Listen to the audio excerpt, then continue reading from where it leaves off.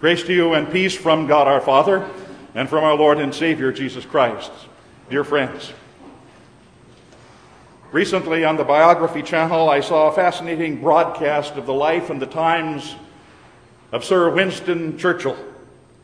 Sir Winston Churchill, who undoubtedly was one of the most dynamic and one of the most influential and outstanding characters of the modern era. Indeed, he was the man declared by Time magazine to be the man of the 20th century. To anyone who knew Churchill, it came as no surprise that Churchill had a hand in planning his own funeral. What did come, though, as a surprise is what happened at his funeral. Taking place in London's impressive St. Paul's Cathedral back in early 1965, the service included many of the great hymns of the church, and it used the dignified and the eloquent Anglican liturgy, which is so similar to our own. And then at service's end, right after the benediction, a lone bugler that was positioned high up above in the dome of that massive cathedral intoned the somber sounds of taps, that universal signal that says the day is over. A beautiful fitting end to a long and a dignified career, to a dynamically lived life. But to the surprise of most, that wasn't the end. Instead, things then took a dramatic turn, for Churchill himself had instructed as soon as taps was finished and its echo had vanished from the vast sanctuary down below, another lone bugler, positioned high on the other side of the dome of the great cathedral, would play the notes of reveille. That bugler's morning call, the sounding and the summoning of sleepers to rise, and the first foundation of a brand new day. That was Churchill's final word to what he knew would be a watching world. Not taps, but reveille. Which on this Easter morning, dear friends, is it for you? Is it taps or is it reveille?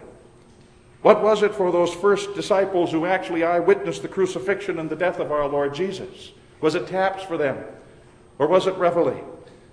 You know, when one looks at the words of our text for today or at any of the other gospel accounts that we have of what happened on this phenomenal day so long ago, when we see what the disciples' mindset was at the particular time, those gospels that report the reactions of the disciples to Jesus' death, one gets the distinct feeling that there were a lot of taps that were being played, and certainly not yet a reveille.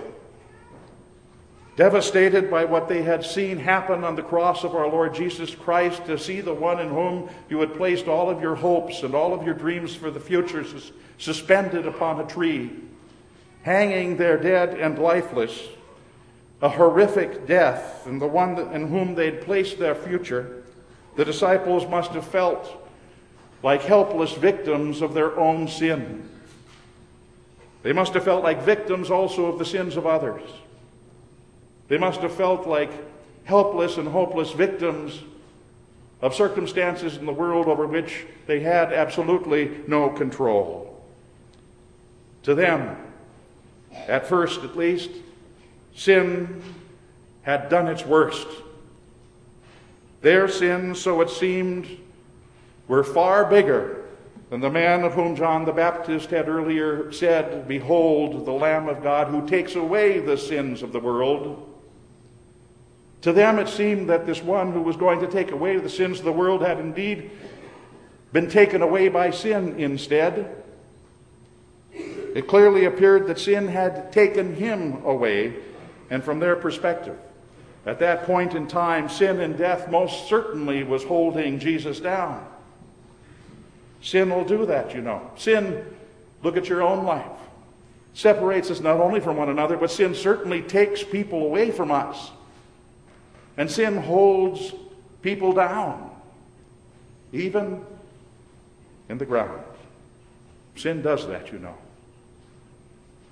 It separates people, it takes people away, and sin's death will hold people down. That's why The prophet Isaiah said, Paul said, just as through one man sin entered the world, death then came through sin. So he said, death is spread unto all men. Why? Because all have sinned. Sin puts us down. Isaiah calls it a shroud that envelops all people. A shroud that folds all of humanity in. The sheet, he says, that covers all of the nations. It's that common denominator of us all, isn't it? And it certainly isn't a respecter of age. Evident just this past Friday morning as it came to a dear brother in Christ, Chris Heinz, a young man of 41 years old, called home to heaven only months after his father, who died unexpectedly in January.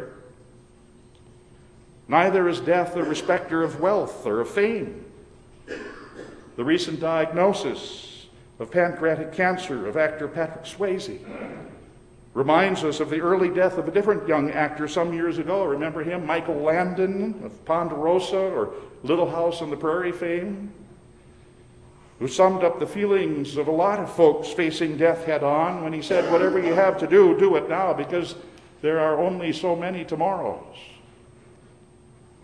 And so in the face of it all, whether it was the disciples or us in our times, and remembering all that the disciples of the Lord had seen of sin and the powerful impact that sin has upon people's lives and what death can do, Jesus, they thought, was down. Is it any wonder that they were, to be sure, then horribly frightened, and that they fled in fear for their lives at the time of not only Jesus' arrest, but later on when they huddled together then in the locked upper room? Why does it say because of fear that they were huddled there? And our text for today tells us that the women were doing the same thing that the men were. It's not a respecter of gender either. The women were doing the same thing that the men were. They were afraid. Fear not, the angel told them. Why? Because obviously they were afraid, alarmed, St. Luke says, trembling, bewildered, Scripture says, a terrified bunch, men and women alike, frightened into silence, because to them it clearly appeared very distinctly. It clearly appeared that sin and death and Satan had won again. Reminds me of what I read about a display in the magnificent Louvre Museum in Paris, France, the dramatic painting of Goethe's Faust. Faust is seated at a table. He's engaged in a competitive game of chess. And at first glance, it looks for certain that Faust is losing. His opponent in the chess game, of course, thinking of Faust, is none other but Satan. And the devil sits there grinning smugly, and he thinks that he has the victory in hand. He's pointing at the chessboard, and he's got an evil leer, and he's gloating. And as you look at the painting, you can almost hear the devil shouting, "Checkmate! The game is over, I win." However, a person with a keen eye who knows the game of chess can also see, as he looks at the picture, that the match isn't over at all. As a matter of fact, just a few years ago, an internationally famous chess player was admiring the painting when all of a sudden he lunged forward and he looked at the painting closely and he exclaimed, "Wait a minute, look there, Faust has another move, and that move will give him the victory." Think of that first Holy Week so long ago. You look at the cross on Good Friday, as we did this Friday, and the men and the women with Jesus saw it in all of its ugly reality, and it looks at first glance like evil had won. It looks like the defeat of righteousness. It looks like goodness is dead and that it's buried forever. It looks like Christ has been silenced and he's been conquered. But that's not the case. In the very midst of what appeared to be his defeat, Christ was making moves. Making the moves through the spaces on the board, if you will. From the upper room of the supper, he moves to the space of the Garden of Gethsemane, to the space of the judgment halls of Caiaphas, and then over here to the judgment halls of Pilate, and then over here back again to the palace of Herod, and back to Pilate, and then finally he goes to the space of the cross, to the cross where then, amazingly, Christ checkmates the prince of darkness, by taking our sin upon himself so that the devil may never, ever cry out, checkmate against you. Never in all of eternity. And then Easter morn dawns, and its light reveals God's move in all of its resurrected glory. Checkmate, to be sure, the greatest checkmate indeed of all of history, Christ, who appears to be but a pawn, checkmates the king of evil. And that's why, dear friends, of all days, this holy Easter day is so indispensably important to our faith. That's why this day is indispensably important to our future and to eternity. It is, as the words of the angel of God first told the women, that important day that tells us that the tomb has been vacated. And that is vitally important to us. Fear not, the angel said. You come to seek Jesus, who was indeed crucified. He's not here. He's risen. Those are words that declare for all time and for all people to hear that the game for your life and for your eternity is indeed over. And in Christ, checkmate, we've won. It's not taps for you. It's reveille. Checkmate, reveille, call it what you will, words about a resurrected reality confirmed, verified, not simply by a handful of frightened men who then saw him and spoke with him in the very room to which they had fled in fear, not simply by a handful of trembling and bewildered women who saw him and then spoke to him on the very path which they had taken as they fled from the tomb in fear. To be sure, the testimony of those men, the testimony of those women would have been all that was needed to be compelling enough evidence to convince any reasonable soul that Jesus had indeed risen from the dead, and to respond then with the church throughout the ages by saying, he is risen indeed. But to the eyewitness testimony of these men and these women who saw him alive, not simply one time, not even twice, but repeatedly saw him alive after his death, we must certainly add the testimony of the hundreds of whom the Apostle Paul speaks in his inspired words, which likely became one of the first creeds of the Christian church. These words that we heard at the first service today, for I delivered unto you as of first importance, Paul says, that which I also received, that Christ died for our sins according to the Scriptures, and that he was buried, and that he was raised on the third day according to the Scriptures, and that he appeared unto Cephas, and then to the 12, and he appeared to more than 500 brethren at one time, most of whom are alive, even now, though some have died. That is not the sound of taps. That is the sound of reveille. That's resurrection reality. That's the bugler summoning us to face our sins and say, what charge do you have against me? None, I dare say, because the resurrection of my Lord Jesus Christ is my divinely signed guarantee and receipt that my sins have been paid for in full. It's my eternal guarantee that God now holds nothing against me. Checkmate. I've won.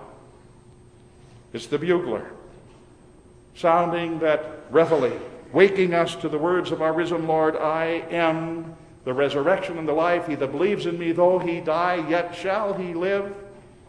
Because I live, you, Jesus said, shall live also. And we do. We as resurrected people do, day in and day out in the midst of a fallen world with its sins and our sins. God is moving us also day by day from this space to that space and to the other space, sustaining us through his word as he does, connecting us through the very body and blood of his risen Son to Christ's great victory and to his death, and also to the victory over death and the devil that occurred for us in the distant past. He's taking on sin and every other opponent of Christ in our lives and saying, no more of it. Enough of this. You're no longer in control here.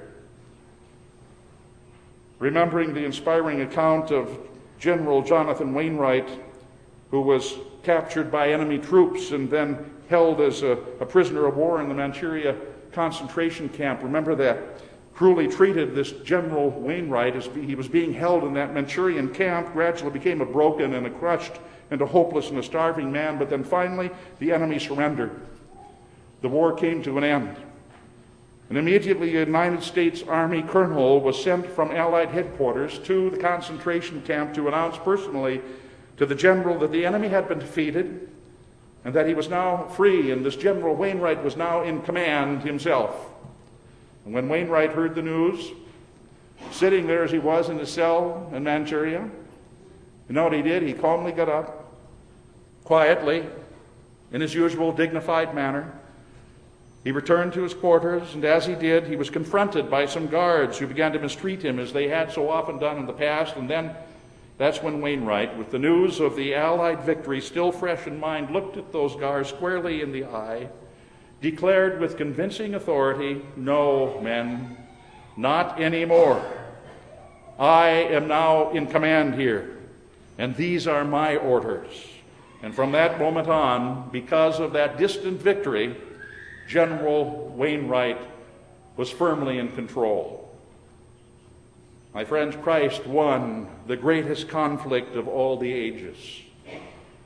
And because of his distant victory, brought to us today through his word that we hear, through his sacrament that we receive, because of that distant victory, we can declare with his authority to every one of life's foes, to Satan, to sin, to death, and all that would assault and all that would assail us to gain control, we can declare with his authority, "No, not anymore. Not anymore, because I'm standing now on resurrection ground, and the risen Lord Jesus Christ is in control here." That's not the sound of retiring taps.